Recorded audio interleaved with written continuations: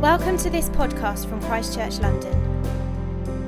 For more information and resources, please go to christchurchlondon.org. Good morning. Great to be here. This is my first time at the South Service, so it's really fantastic to be here. I hope you are enjoying the bank holiday so far. Unfortunately, the weather looks as if it's turned a little bit today, but hopefully we'll have a good day tomorrow. I'm aware that lots of you probably won't know who I am, probably never met me before, so I thought I'd better start with a little bit about me. So I've been in London for around about 5 years or so now. I'm a civil servant. For most of the time I've been in London, I've been part of Christ Church. Me and my wife Helen are involved in the West End service, and we help to lead a Connect group there, the Covent Garden Connect group, which is absolutely brilliant, although we are hugely biased, obviously. But I'm hoping as well, throughout this morning, you will get to know me a little bit more, and hopefully it'll become clear exactly why. We are in the middle of a sermon series called The Summer of Love, and what we're doing is exploring the letter of 1 John, and particularly exploring what John has to say about the small topic of love. And if you haven't been here for the previous couple of weeks, we've looked at some topics such as eternal life. We've looked at what John has to say about living in love and how we love one another. And this week, we're going to unpack some of what John says about when we commit to God, how we increasingly resemble him. A few weeks ago, Helen and I were on holiday. We went down to Cornwall for a couple of weeks, and it was absolutely brilliant. We had a really good time, really enjoying kind of time away from the busyness of London life and relaxing.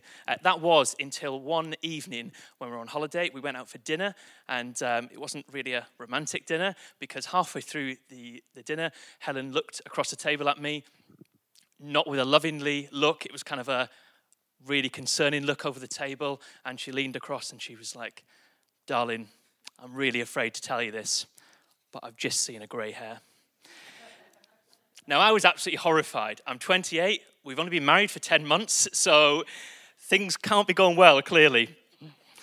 But anyway, I just about got over that. A couple of days later, we went to visit my grandparents who live in Wales, and we hadn't seen them for a long time, so this is a real privilege for me to catch up with them and to see them.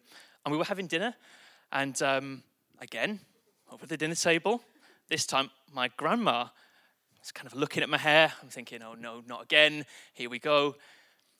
And she turns to me and she says, "Oh, Mark, I see your hair is beginning to recede. You'll soon be just like your dad." You have got to be joking me. Here is a picture of my mum and my dad. So I don't know whether you think I look like him. Hopefully my hair isn't going to recede that quickly that I'll end up like that. I know Helen's pretty worried about that, but there we are. But anyway, I found out a couple of days later I'm due to be speaking on family resemblance, so plenty of material for this talk, obviously. But I'm sure, like me, you've been compared to one of your parents, perhaps someone else in your family. It is absolutely inevitable that we will look like and act like those who are in our family. And in this passage this morning, we're going to explore what John writes about our resemblance. And John's suggesting that it actually goes beyond physically, just what we look like and how we act like. John says it matters to our spiritual lives as well. So if you've got a Bible, if you want to turn to 1 John 2, we're going to read from 28 and then into 3 down to verse 10. If you haven't, hopefully it'll be on the screen behind me. "And now, dear children, continue in him, so that when he appears, we may be confident and unashamed before him at his coming. If you know that he is righteous, you know that everyone who does what is right has been born of him. See what great love the Father has lavished on us, that we should be called children of God, and that is what we are. The reason the world does not know us is that it did not know him. Dear friends, now we are children of God, and what we will be has not yet been made known. But we know that when Christ appears, we shall be like him, for we shall see him as he is. All who have this hope in him purify themselves just as he is pure. Everyone who sins breaks the law. In fact, sin is lawlessness. But you know that he appeared so that he might take away our sins, and in him is no sin. No one who lives in him keeps on sinning. No one who continues to sin has either seen him or known him. Dear children, do not let anyone lead you astray. The one who does what is of the devil, because the devil has been sinning from the beginning. The reason the Son of God appeared was to destroy the devil's work. No one who is born of God will continue to sin because God's seed remains in them. They cannot go on sinning because they have been born of God. This is how we know who are the children of God and who the children of the devil are. Anyone who does not do what is right is not God's child, nor is anyone who does not love their brother and sister. You'll notice there's some quite tough stuff in there, tough enough for me to read. But John pretty much gets straight to the point. And actually, the reason that John is writing this letter in the first place is to address various churches at the time with Christians who were living quite hypocritical lives. In other words, they believed in Jesus and they had faith, but their lives weren't really resembling that. But what is clear from this is actually who we resemble really matters. John wants to make it really clear for us as Christians exactly what we should look like and how we should act when we're born again, that moment when we choose to accept Jesus and become children of God. And whether you're here today and you might have been a Christian for a long time, or perhaps you're here and exploring some questions of faith, then my hope is today I'll be able to help you unpack some of what John is saying here, some of the key points, and explore what it means for us today, wherever you may be on that journey of faith. So what does it mean to be a child of God? And perhaps more importantly, what does John say about the process that goes on in how we increasingly resemble him? Well, I want to suggest it first starts with God changing how we think, our perspective. Perspective is the lens in which we see the world through. It's how we perceive what's going on in our lives and the world around us. It's what we use to bring meaning. It's how we form opinions, how we make judgments. It's absolutely key. Stephen Covey, who's an author of a number of leadership books, he says that we must look at the lens through we see the world as well as the world we see, and that the lens itself shapes how we interpret the world. And when we're born again, the Holy Spirit begins to come and change us, but that has to start with us changing our perspective. The Apostle Paul writes in Romans 12, "Do not conform to the pattern in this world, but be transformed by the renewing of your mind. Then you'll be able to test and approve what God's will is, his good, pleasing, and perfect will." And Paul is saying it all begins with a transformation of our minds, allowing our perspective to be aligned with God. And from that, we're able to more clearly see what is of God and what's not. And in this passage, I think John is perhaps in some quite subtle ways reminding us and encouraging us to take on God's perspective. He says firstly that God's perspective is loving. It's all about love. We know from elsewhere in this letter, the beginning of the letter, John writes that God is love. Love isn't simply an attribute of God. God himself is perfect love. It's his entire essence and his entire being. And in this passage, John encourages us to see what great love the Father has lavished on us. He wants us to take it in for ourselves, to remind ourselves of just how much God loves us. And in that sentence, you'll see the phrase, "what great." Now, in the original translation, it kind of means something like, "of what country?" And it's almost as if John is saying, where is this love coming from? It's so unearthly, so supernatural. We can't really take it in for ourselves. But not only that, John writes that God has lavished his love upon us. He doesn't mince his words. God doesn't just show us or tell us how much he loves us. He actually demonstrates it by calling us to be sons and daughters. You see, we are created in love, by love, and for love. God's greatest act was as a result of love, that he chose to send his only son, Jesus, in our place and to make us perfect in God's sight. And what God has done and what God continues to do and will do is all from that perfect perspective of love. One of the best pictures we have of God the Father loving us is in the parable of the prodigal son, which Jesus told. And if you don't know the story, then it's a story about a father who allows his son to go and to take the inheritance from his father and to take all this money and go and live his own way.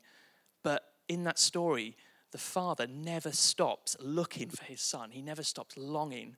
He never stops waiting for him to come back. And the moment when the son comes back to him, the father runs to him and greets him. He never stops loving. And that is God's perspective. God's perspective is also eternal. You know, our theme of John's writing, particularly in this letter, is about eternal life, which he explains is available to those who've accepted Jesus as their personal saviour. In some ways, I think this is probably one of the hardest concepts to try and get our head around. Certainly it's for my simple brain. You know, the Bible describes God as being outside of our human concept of time, yet deeply involved in it. And we know that God himself is eternal. It's a difficult thing for us to get our heads around. So how do we take on this eternal perspective? Well, in this passage, John twice mentions the day when Christ appears. He's referring to a time when Jesus will return to judge the world and be a time when God will restore everything and make everything good and establish a completely perfect world. And in fact, from this passage, we also learn that it will be a time when we are made perfect like Jesus. So we're reminded that there's something far, far better coming than we can even imagine or that we have now. A realization of God's perfect eternal existence. If you heard Liam's talk from 2 weeks ago, he explained that earlier in this letter, in fact, Jesus also himself is described as eternal life. So if we choose to follow Jesus, then we can not only look forward to eternity and look forward to that place where it's going to be far, far better, but we can enjoy life in all its fullness right now. And although we might find it difficult, I certainly do, to think about that eternal perspective, the fact that God is outside of our concept of time, we can begin to understand it through the person of Jesus, who gives us a taste of that eternal perspective right now. John also indicates that God's perspective is good. We learn that God is righteous, he is pure, he is without sin. And so this means that everything God does is from that perfect perspective. Every attribute, every action.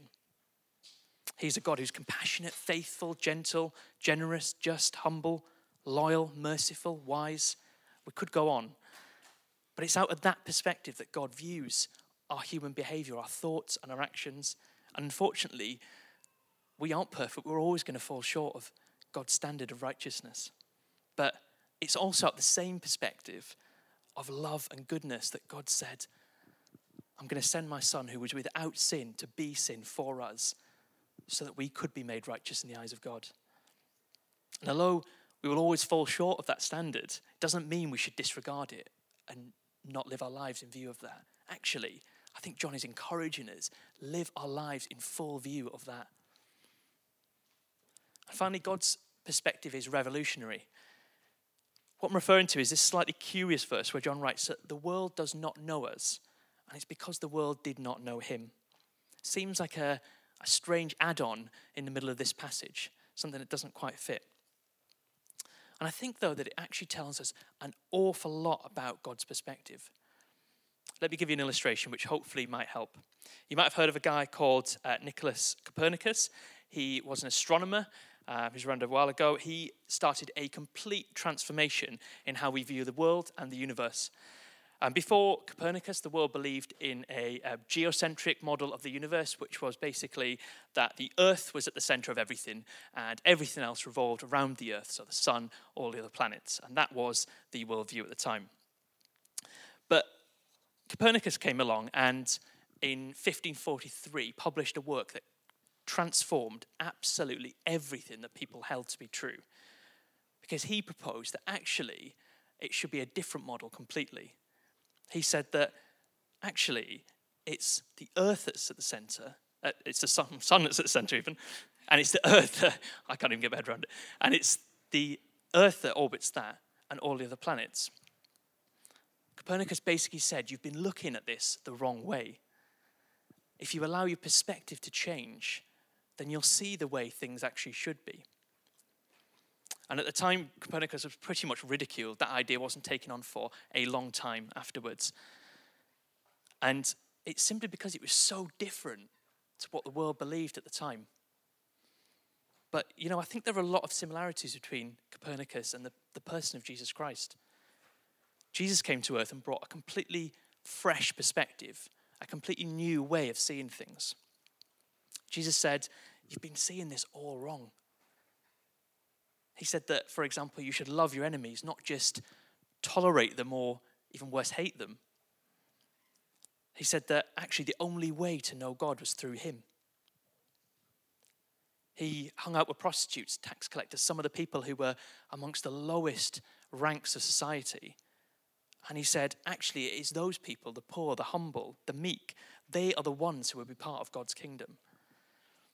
It's a completely new and radical perspective that Jesus brought. And like Copernicus, Jesus' perspective wasn't accepted by the vast majority of the time. We know that. John even writes here, the world did not know him. It didn't recognize him. It didn't recognize this view. At the time, we know he was mocked and eventually crucified for what he said. But it's when we begin to understand this fresh perspective and we begin thinking like Jesus, then it lays the foundation in our lives for a whole turnaround. And we understand why Jesus said the things he did. We begin to see the world through how God sees it.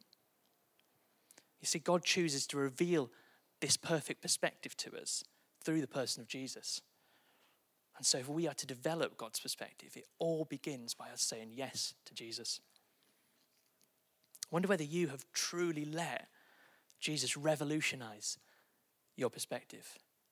Have we truly let the Holy Spirit transform our minds, as the Apostle Paul wrote?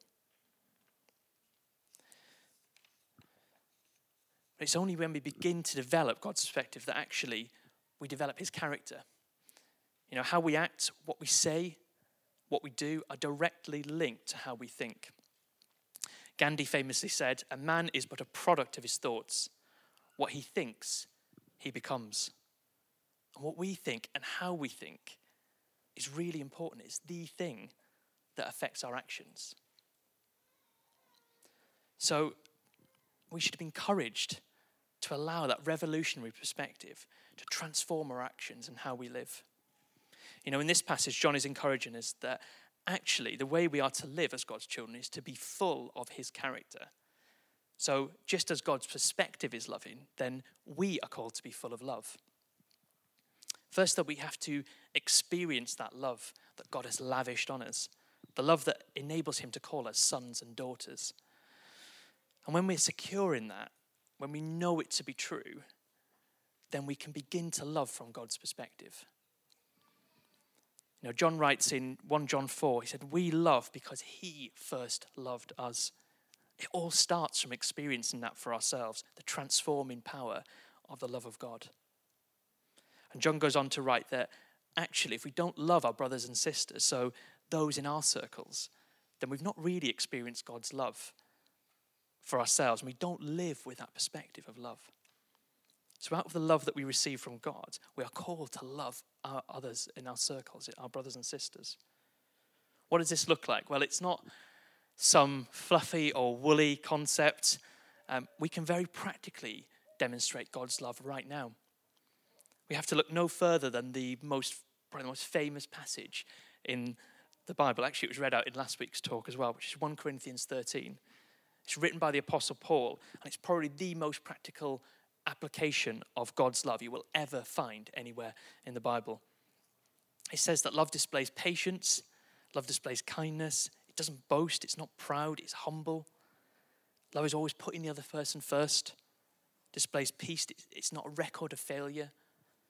Love displays trust and perseverance. You know, if we were truly to demonstrate that love for others, for our brothers and our sisters in our communities, can you imagine what our communities would look like? In 2014, there was a social experiment conducted in Manchester. It was designed by an anthropologist, Kate Fox, and the reasoning for the experiment was that there was research which showed that 1 in 10 of us in the UK couldn't even name a single one of our neighbours. Isn't that really sad? And 1 in 5 of us couldn't even actually name the person who lives next door to us.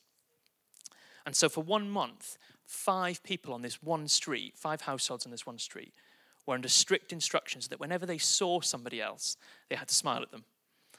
And they had to try and offer to do anything they could for them, try and help them. Or they were just to try and strike up a conversation.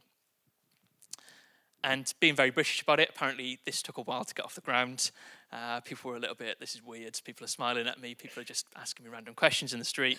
But soon after, the results were quite remarkable. Even before the end of the official experiment, every household on the street knew the names of everybody else.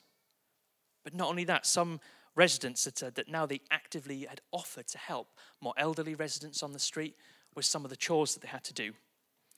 Some had said that they'd held celebrations for birthdays and they'd celebrated the birth of a new baby. And probably the most British thing of all, it's my favourite thing of all, someone had started a bin rota on the street. It's the small gestures.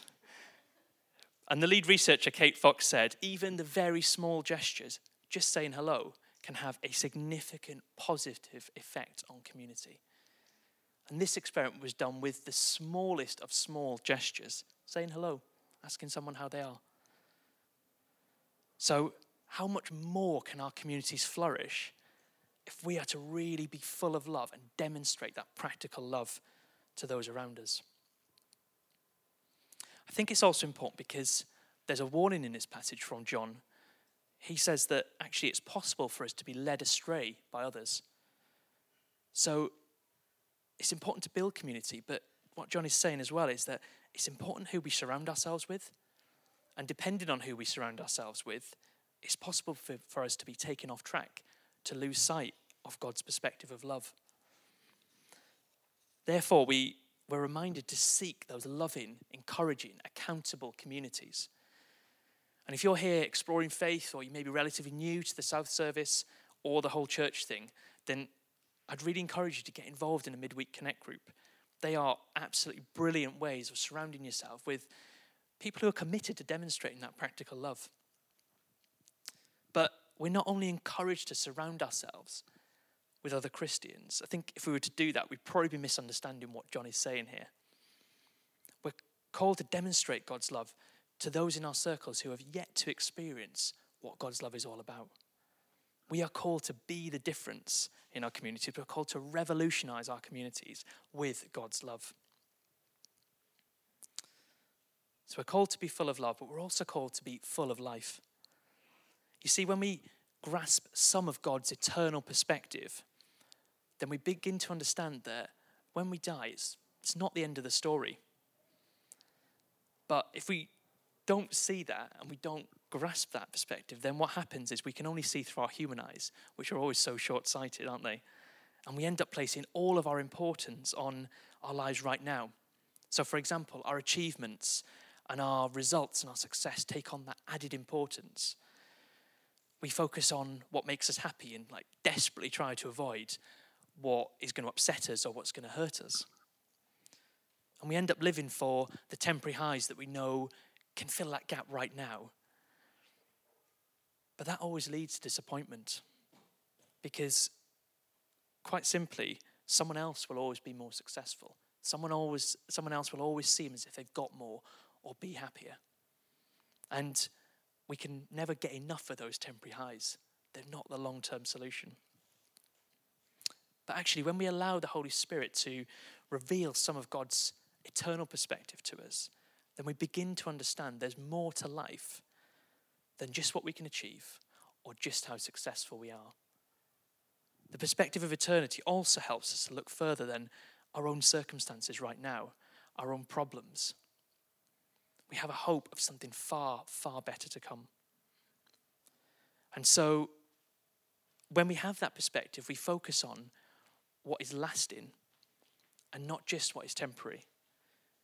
Paul writes to the Corinthians and he encourages us to fix your eyes not on what is seen, but what is unseen.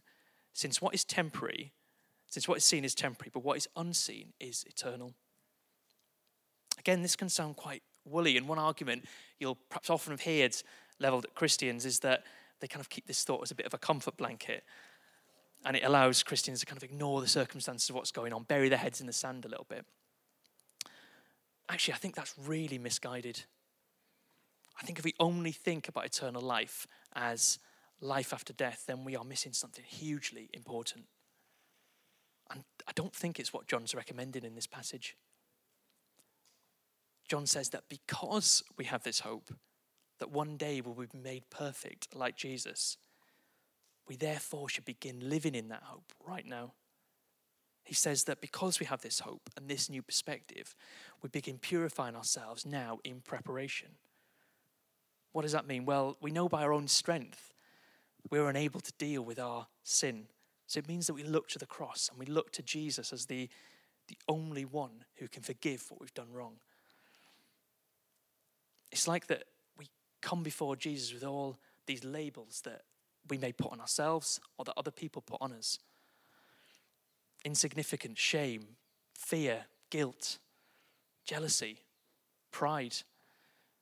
And Jesus comes along and he removes these labels, puts them on himself, and replaces them with one label which just simply says son or daughter. We often hear in sermons, if you've been around church a while, you'll often hear John 10:10 quoted, which is where Jesus says, "The thief comes only to steal and kill and destroy. I have come that they may have life and have it to the full."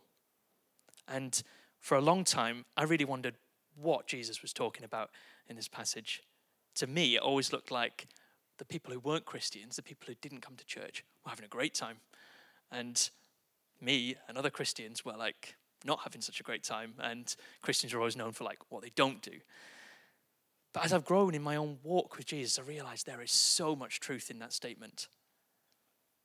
I believe that when Jesus was talking about enjoying life in all its fullness, he's talking about the process of exchanging those labels for the one perfect label that he provides. The one that leads to freedom. Freedom from guilt, from shame, freedom from being bound by those labels that we put on ourselves or that other people put on us. And it leads to life. You know, one day if we choose to follow Jesus, then what John is saying is that we can experience eternal life, the greatness of eternal life.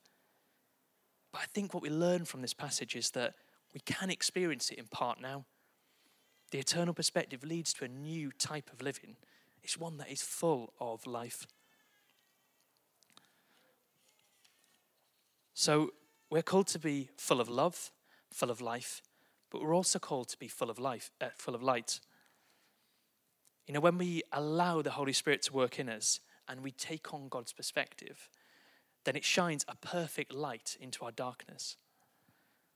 The light shines into our lives and it tends to open up our eyes to the things we'd probably rather remained in the darkness. The things we're ashamed of or that we wouldn't want anybody else to find out about us. And we begin to become aware of the areas where we fall short of God's goodness, the areas where we are so in need of God's help. You know, when I was younger, I was absolutely petrified of the dark. I would never, ever want to be the last one downstairs in my house with a responsibility, massive responsibility of turning the lights off. I'd always make sure that I'd be up in bed before that happened, or if it somehow happened I was down there, I'd like time it so I could turn the lights off and run up and get safely in bed. Obviously, I've grown out of that now. Helen might disagree, but I don't know. But although when I was younger, I was petrified of the dark, on a number of occasions I actually went sleepwalking in the middle of the night. It's strange, I know. But what's even stranger is some of the things I did when I sleptwalk. For example, on one occasion, I thought it'd be a good idea to unplug the lamp that was next to my bed, move the bedside cabinet. Random, I know. On another, this is a bit more strange. On another, I went downstairs. I sleptwalked downstairs. I got up onto the cooker, took the heavy rings off the cooker, took them upstairs, put them on my parents' bed as like some kind of weird trophy. I had a very strange childhood. I was a very, very strange kid, I know. But the point is this. When it was dark, I had no idea what I'd done. It was only in the light that I was fully aware of what I had done. It showed up exactly what I'd done in the darkness. And I think it's the same when we allow God's perspective of love, of life, and of light to shine in our lives, that we see what we've been doing in the dark. In verse 6, John writes that no one who lives in him keeps on sinning. And he repeats it in verse 9, saying, no one who is born of God will continue to sin because God's seed remains in them. You see, because God changes how we see, then we are called to change how we act. We're called to be obedient and not to continue in the habitual sins that we commit. Most commentators agree in this passage that John isn't writing that if you choose to follow Jesus, you're never going to commit a sin again. You're going to be absolutely perfect. That is not what John is saying at all. We will always fall short of God's standard of righteousness, and none of us are perfect. But instead, what John is writing and what he's saying is that if we continually do the habitual things which we know are destructive for us, that are unhelpful for us, then we haven't really grasped what God's perspective is all about. I wonder, do we have any thoughts or actions that we just keep on going back to time and time again, but are just really unhelpful for us, or actually even destructive for our own lives? If you do, then my encouragement is to pray, firstly, that God helps to understand things from his perspective. It all starts with the transformation of our minds, as Paul wrote. That has to be the first step in helping us to turn away from those habitual thoughts and actions. My second encouragement would be to consider giving the Steps course a go. We already heard about it this morning. That's going to be starting really soon. That is designed to help people find freedom from those really unhelpful and destructive behaviors. And you see, when we do turn away and when we do find freedom in God, then we are called to live lives which reflect God's goodness. Some of those attributes I outlined earlier of God: compassion, faithfulness, gentleness, generosity, humility, mercy. These are the things in the very makeup of God, the very things we are to reflect. And John makes reference to this himself in the passage. He says that if you know that he is righteous, you know that everyone who does what is right has been born of God. So everything that we say and everything that we do should be full of God's goodness and God's light. Jesus himself said in Matthew 5, "Let your light shine before others, that they may see your good deeds and glorify your Father in heaven." We're not called to do this to make ourselves look good. When we're a child of God, we're called to do as he does in order to bring all the honor and the praise to our Father, the one who is ultimately perfect, loving, and good beyond all measure. Perhaps the band want to come back up. As I'm drawing to a close this morning, I really wanted to invite you to think about who you resemble. Would you say that you're full of God's character, full of his love, his life, his light? Or perhaps for some of us, we may wish to consider whether we've actually let that truly revolutionary message of Jesus Christ fill our hearts and minds and transform our perspective. That's the first step in really allowing the Holy Spirit to help draw us closer to God. Or perhaps you might be here today and this is the first time you've really heard about who Jesus is and some of the astonishing claims he made.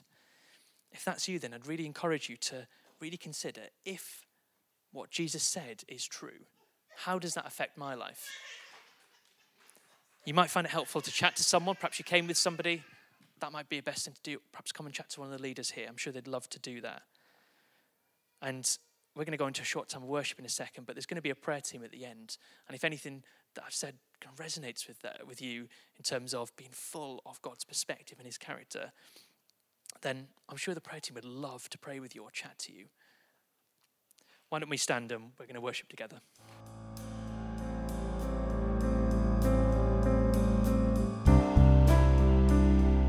Thank you for listening. For more information or for further podcasts and downloads, please visit christchurchlondon.org.